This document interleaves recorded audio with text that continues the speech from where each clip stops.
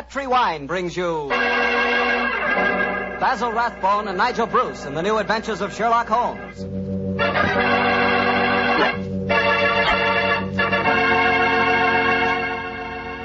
The Petri family, the family that took time to bring you good wine, invites you to listen to Dr. Watson tell us another exciting adventure he shared with his old friend, that master detective, Sherlock Holmes. Oh, and say, I'd like to tell you about something myself. I'd like to tell you about the wine that more Americans prefer than any other wine. That wine is port. And if you want to know why port is such a favorite, just pour yourself a glass of wonderful Petri California port. Look at that Petri port. Look at its glowing deep red color. And sample that aroma. It'll remind you of a walk through a dew-covered vineyard. And now taste that Petri port. Boy, you've got something. Petri port is one of the most delicious wines ever poured from a bottle. Right then and there, Petri port will become your favorite wine. I'm confident of that. And I'm sure you'll want to serve Petri port to your friends, too. After dinner or any time they drop in for a visit. And remember, you can serve Petri port proudly. Because those letters, P-E-T-R-I, spell the proudest name in the history of American wines. Petri. Petri wine.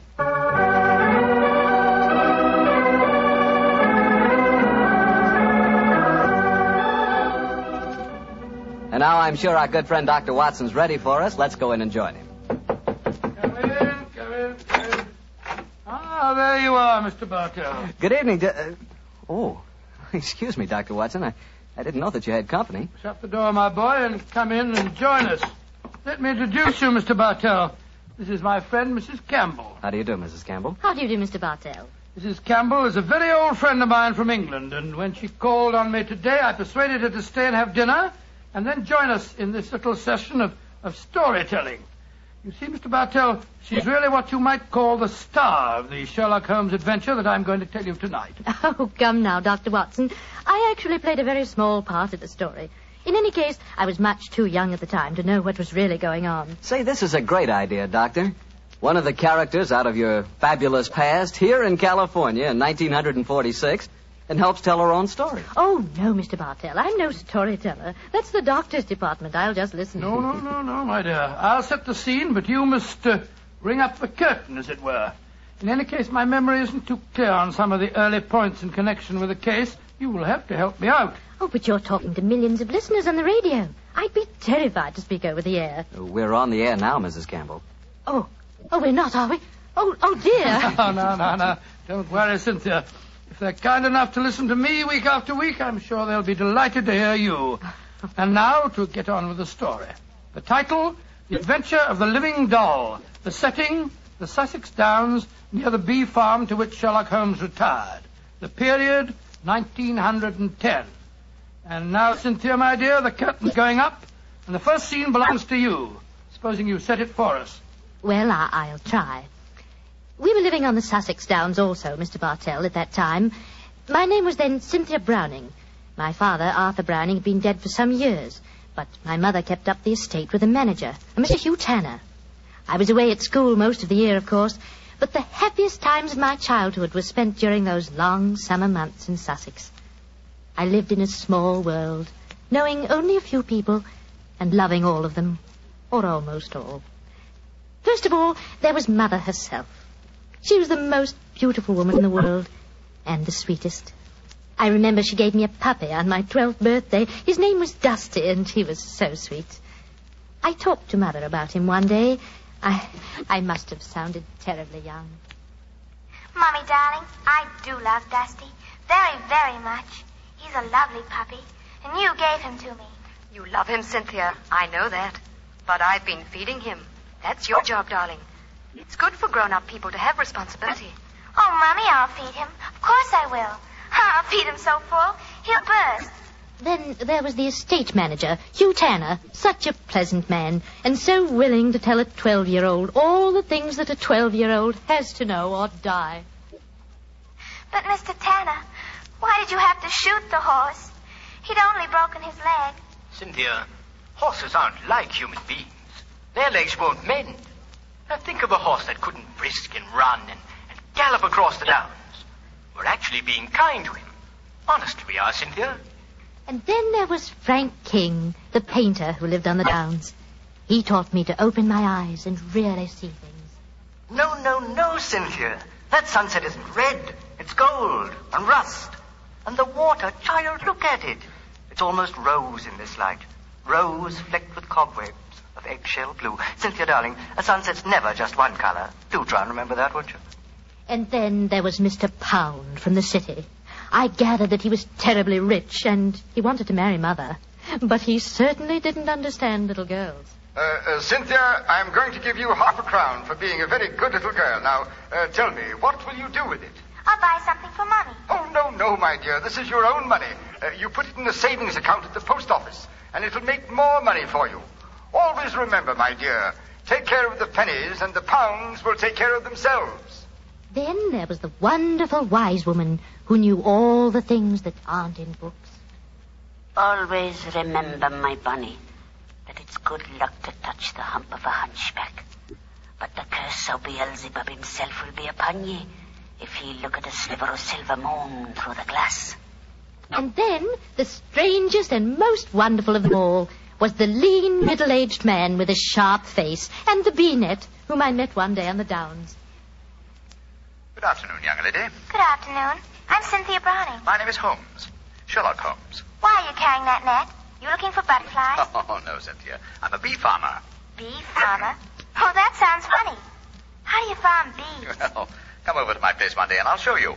I say, that's a beautiful doll you're carrying. It isn't a doll. It's my mascot. It was given to me by Frank King, the painter. He made it for me. He made it to look as much like me as possible. I call her Me. It's a remarkable likeness. See the hair? That's clippings off my hair. And the nails? Those are clippings from my own nails. She's really me. And I love her. Your own nails and hair, and the doll is an exact replica of you? I don't like that, Cynthia. Remember, my dear, my name, it's Sherlock Holmes, and I live at the bee farm, and if anything unusual happens, come to me at once.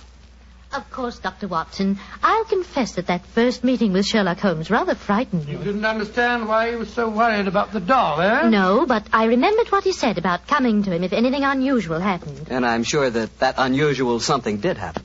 Yes, Mr. Bartell, and within a very few days. But at this point, I think Dr. Watson should take over the story. It's where he and Mr. Holmes really entered into it. Oh, very well. As I mentioned earlier, Mr. Bartell, I was staying with Holmes. Late in the afternoon, as I remember, that you ran over to the bee farm where I first met you, Cynthia. A few moments before you arrived, Holmes and I, each of us with a cup of tea in our hands, were seated on the veranda, gazing out across the downs, and discussing the mutability of human affairs. It's strange, Watson, that after a lifetime devoted to the more flamboyant aspects of everyday life, that now, in what is the fast approaching twilight of my days, I find such peace and companionship in the exact and predictable behavior of bees. I wonder what Moriarty would have thought. Oh, you talking as if you're an old dodder of 90. You say what you like, but I don't think that you'll ever really be happy in retirement. You miss the danger, the excitement of the chase, the public acclaim. What are you talking about?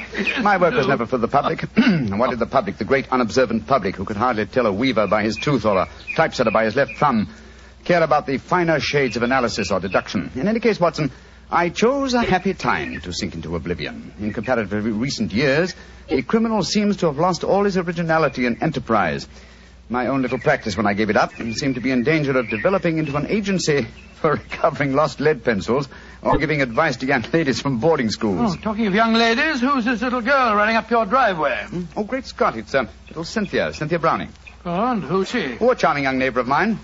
Hello, Cynthia. Hello, Mr. Holmes. You've come to see how I farm bees, haven't you? No, Mr. Holmes. You told me to come to you if something unusual happened. It has. Something that's frightened me. Well, now, sit down, my dear. This is my old friend, Dr. Watson. Oh, how do you do, Cynthia? How do you do? Now, Cynthia, dear, what has frightened you? It's my mascot. My Me. Look, somebody stabbed her through the heart. Great Scott, a doll that's an exact replica of her, with a penknife thrust into it. Good gracious me. When did you find your mascot like this? Just after tea. Mommy had some gentlemen calling on her, and afterwards I went up to my room and found poor Me on the bed. I remembered what you told me about anything unusual, and so I came over here as fast as I could. Yes, I'm glad that you did, Cynthia. But did you tell your mother where you'd gone with her? No, I didn't. She was still talking to the gentleman. Well, she'll worry about you when she discovers your disappearance. No, don't worry, Watson. I shall go over and talk to her at once. Cynthia, my dear. Yes, Mr. Holmes? Who were the gentlemen calling on your mother? Well, there was Mr. Tanner. Yes. He's the man who looks after the estate for Mummy. Mm-hmm. Mr. King, the painter. Mr. King is the man who made this doll, eh? Now, who else was there? Mr. Pound.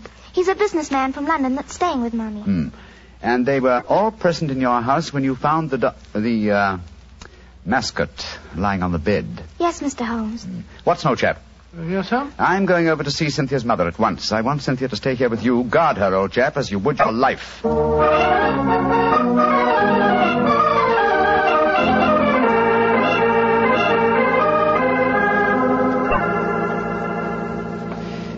Mrs. Browning, I know I must seem like an intrusive neighbor, but possibly you've heard of me. My name is Holmes, Sherlock Holmes. Well, who hasn't heard of the famous Sherlock Holmes?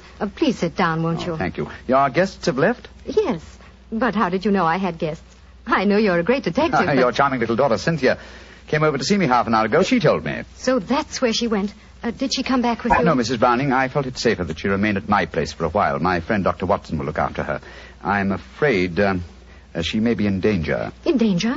Mr. Holmes, what makes you say that? You know your daughter's doll, the one fashioned in her own likeness and with her own hair and nails? Of course. Frank King made it for her. While you were at tea this afternoon, your daughter found the doll lying on her bed with a penknife stuck through its heart. That's very peculiar.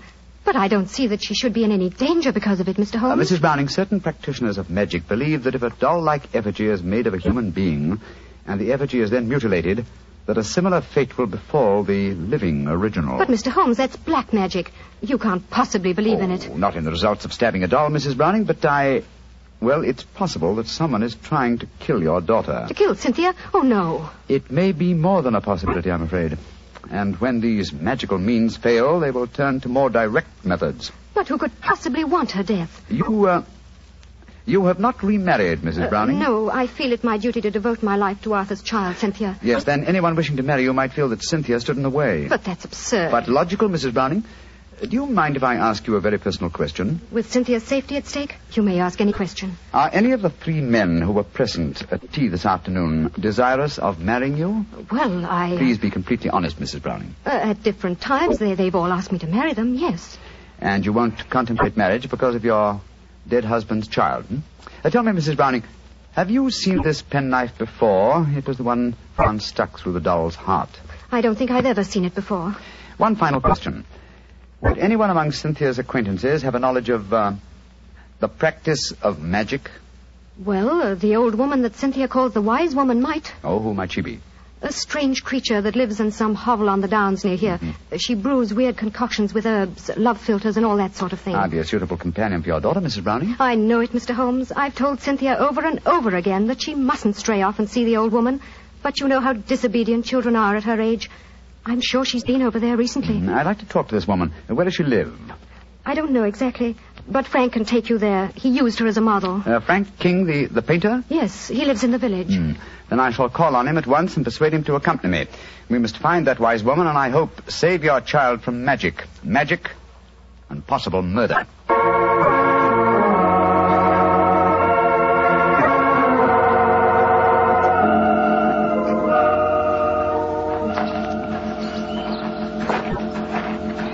Much further, Mr. King? Only a few more yards, Mr. Holmes. A little cottage is just behind the trees there. It's a pretty broken-down place. Poor old girl has only a few pennies to her name, I imagine. Mrs. Browning was telling me that you used this old woman as a model. Yes, she was a fascinating subject. I painted her. She was mixing up some devil's concoction of herbs and spices. I had her standing over a smoking cauldron with the firelight playing on her. It was quite effective. Yes, it must have been. The subject of witchcraft appeals to you, Mr. King? Well, I don't know anything about it. It was just that she was such a wonderful subject for a painter. Here we are. I'll knock on the door.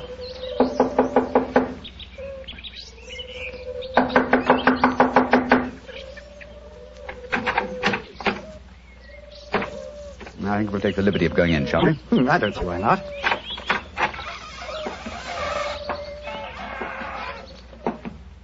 Shh. What is it? Listen. It came from that room. Someone is here. Come on. Look at her. Look at her head. Poor devil. still alive. She isn't long for this world. Can you hear me? Here, let me lift you up a little. Can you understand what I'm saying? Tell me, who was it that did this to you? She's too far gone to speak. Got a piece of paper and a pencil? Yes. Wait a minute. Here you are. Thanks. Now, can you write the name of the man who did this to you? She's pushing the pencil away. I don't suppose she knows how to write. She's trying to show you something, Mr. Holmes. She's trying to crawl over to the wall. Yes. Here, let me help you. This will be a hiding place of some kind. Look. She's taking a brick out of the wall. What is it? Great Scott! Money. A veritable jackdaw's nest of pennies. And small silver. And at least a dozen golden sovereigns. That must be the money. Look! She's picking out one of the silver coins. She's trying to give it to you. A sixpence, but what? Oh, poor woman, she's dead. And just as she was trying to tell me something. I can't understand it. Golden sovereigns in this hovel, and she was showing you a silver sixpence as she died. Mr. Holmes, what are you going to do? First, check on the young girl's safety. Meanwhile, I should like you to go back to my mother's. Assemble the other two men who were present at tea time this afternoon and keep them there until I arrive. I shan't be long. But the police? I shall summon them, Mr. King, when I have the murderer to offer them. And I'm convinced that will be before the sun sets tonight.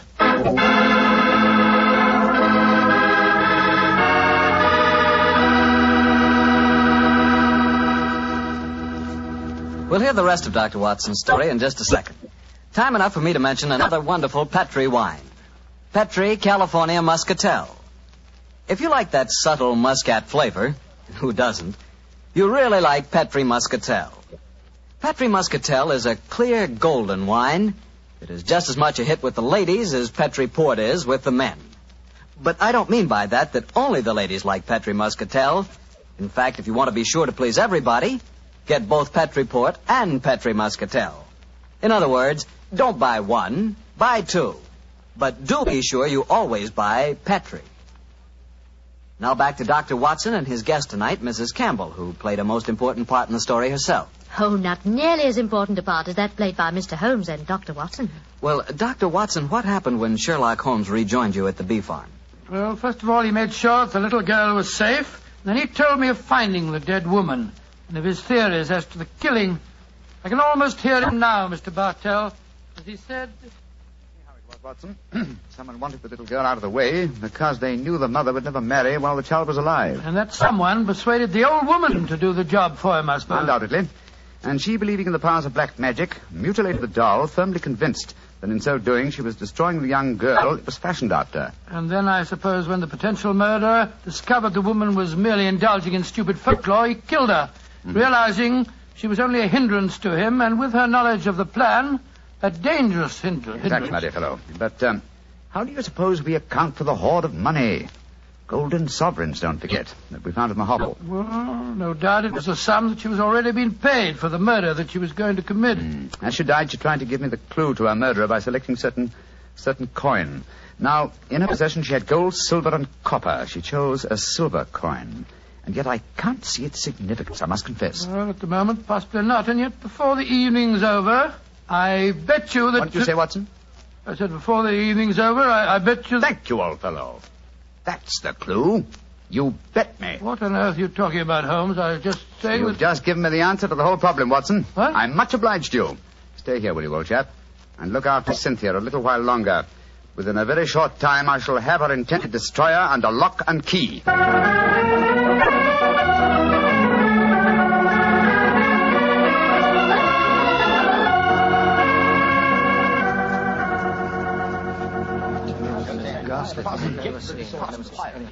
Mr. Holmes, I'm glad you've come. I've had the greatest difficulty in persuading these three gentlemen that their presence was necessary. Within a few minutes, Mrs. Browning, two of them will be entirely free to leave if they want to. Mr. Holmes, I think it'd be a good idea to tell everyone what happened.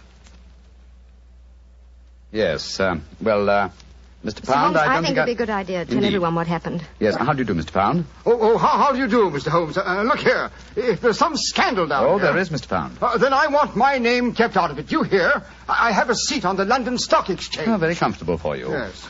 And the other gentleman, by the process of elimination, must be Mr. Hugh Tanner, the manager of your estate, Mrs. Browning. Yes, I'm Hugh Tanner. And now, Mr. Holmes, supposing you tell us what this is all about. I'm a straightforward man, and all this mystery is rather aggravating. Something has happened. Something that concerns us all. What is it? Murder. Murder? Good Lord, who's been murdered? An old woman who lived in the village. Your daughter, Mrs. Browning, referred to her as the wise woman. Mr. King and I found her tonight in her cottage on the downs, beaten to death. Murdered. Well, that's shocking, but what's it got to do with us? I'll explain, Mr. Pound. Each one of you, I believe, would like to marry Mrs. Browning. Her daughter, Cynthia, is an obstacle to such a marriage. One of you decided to remove that obstacle and engaged the wise woman to carry out the plan. Finding the woman clumsy and ineffective, you decided that she was a dangerous witness, and so you murdered her. Fortunately, the poor woman, as she was dying, gave me the clue to her murderer. But how did she do that, Mr. Holmes? I thought you said that she died without speaking. She did, Mrs. Browning, but she gave me the clue nonetheless, though I was shockingly slow in spotting it. Well, what was the clue? Yes, let's stop being mysterious and come out into the open. You were with me, Mr. King, as she died. I shall let you tell them. Well, she was dying, unable to speak when Mr. Holmes asked who had attacked her. She couldn't write, but she showed him a hoard of copper and silver coins and a dozen golden sovereigns. Sovereigns in a hovel like that? Oh, I see. She meant her murderer was the man who had paid her. And with all that ill-gotten wealth, she died clutching a silver sixpence. And you still don't see who the murderer is? Come along, gentlemen. You should know it as well as you know your own names. Now, Mr. King mentioned that there were a dozen sovereigns. Whose name does a sovereign suggest? Sovereign? King. You, Frank King, were the murderer. Oh, that's ridiculous. The old woman wasn't exactly a mastermind. Why should she be so indirect? And how much is a sovereign worth? £1. And your name, my friend, with a seat on the London Stock Exchange is Pound. Oh, this is absolutely absurd. I can prove that I've never even met the woman. Well, what is the answer, Mr. Holmes? I'm sure that you know it. The answer is obvious, Mrs. Browning, though I'm ashamed to say that a chance remark of Dr. Watson's gave me the clue. Oh, now look here. Stop beating about the bush, Holmes. What is the answer? A very simple one, Mr. Pound. With 12 golden sovereigns at hand, sovereigns that would suggest either the name of King or Pound, what coin did the dying woman select? A sixpence. Exactly. A humble silver sixpence. And what is the common slang word for a sixpence? A tanner. Precisely. Which tells us that you, Mr. Hugh Tanner, killed the wise lady. Try and prove it. That's all. Just try and prove it.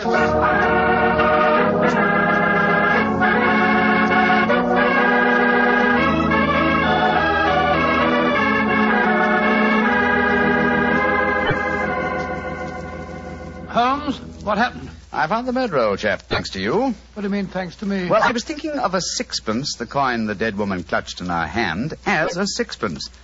When you said, I bet you, I thought of the much-used expression, betcha Tanner. That gave me the clue to the whole business. The dying woman was obviously trying to indicate that Hugh Tanner was her murderer. He confessed, you say, before the police arrived. Yes, after Frank King, the artist, had started to give him something of the thrashing he deserved. Oh, I take no particular pride in the case, Watson. Without your chance remark, I might easily have overlooked this obvious clue that the dying woman gave me. As I've said before, old chap, I should not attempt to emerge from my retirement. Yes. It's obvious that my reflexes are shockingly slow. Rubbish. The police would never have solved it. Oh, my dear Watson, when you compare me with the police, I realize that my retirement should be permanent. By the way, where is Cynthia? Well, I arranged with your housekeeper for her to have an early supper. Some kippers, a poached egg or two, a piece of that treacle tart we had last night, and a pot of tea. Oh, for a 12-year-old girl, my dear Watson, this is an occasion when I might accuse you of being a potential murderer. Oh, come now, Holmes, you know perfectly well. Here she comes now. Hello, Cynthia. Did you enjoy your supper? It was lovely. Thank you, Mr. Holmes. Is everything all right? Can I go home now? Yes, Cynthia. Everything's all right. Tell me, my dear, did you ask Mr. King to make that mascot for you? Yes, Mr. Holmes. The wise woman told me it would bring me luck. Oh, yes, I thought so. Mr. Holmes, will everything be just like before? No, not quite, Cynthia. Mr. Tanner and the wise woman have gone away. You won't see them again. Oh, dear. But you have new friends here, haven't you? Yes, and nice ones. Remember that, Cynthia. We'll always be your friends. I will, Dr. Watson. I like you both so much. Ah, I'm glad. And tell me, Cynthia, do you like Mr. King, the artist? Oh, yes. Almost as much as I used to like my daddy. Uh-huh. He's like my daddy, a little. Oh, I'm glad to hear you say that, Cynthia. Tell your mother the same thing, will you? I think it might change a peculiarly foolish notion of hers.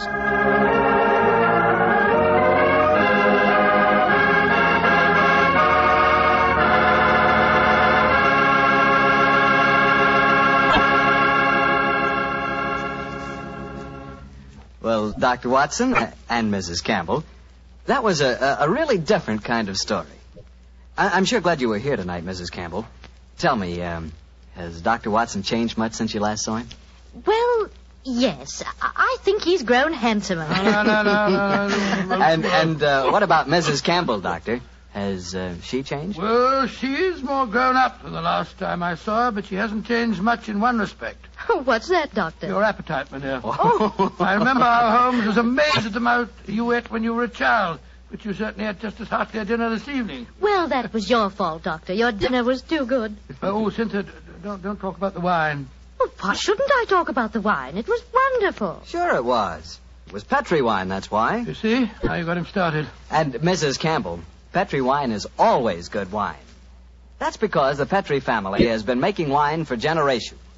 Ever since long ago when they started the Petri business, winemaking has been an art with the Petri family.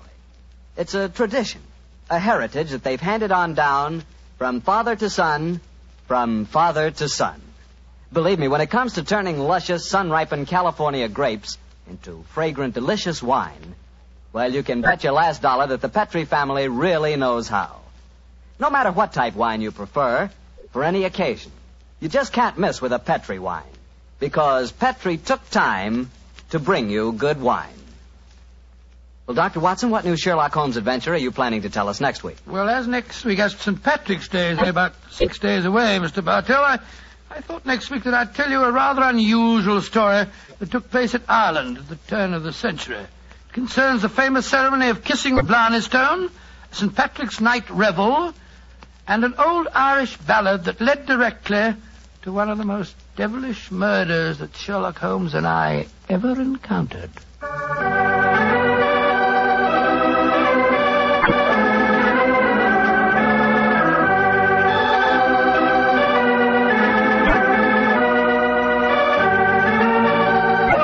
Tonight's Sherlock Holmes adventure was written by Dennis Green and Anthony Boucher and was suggested by an incident in the Sir Arthur Conan Doyle story, The Adventure of the Copper Beeches. Music is by Dean Fosler. Mr. Rathbone appears through the courtesy of Metro-Goldwyn-Mayer, Mr. Bruce through the courtesy of Universal Pictures, where they are now starring in the Sherlock Holmes series.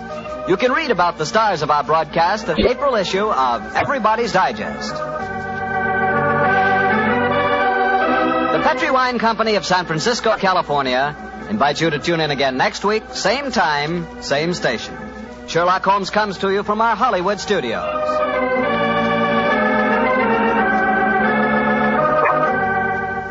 This is Harry Bartell saying goodnight for the Petri family. For a solid hour of exciting mystery dramas, listen every Monday on most of these same stations at 8 o'clock to Michael Shayne, followed immediately by Sherlock Holmes. This is the Mutual Broadcasting System.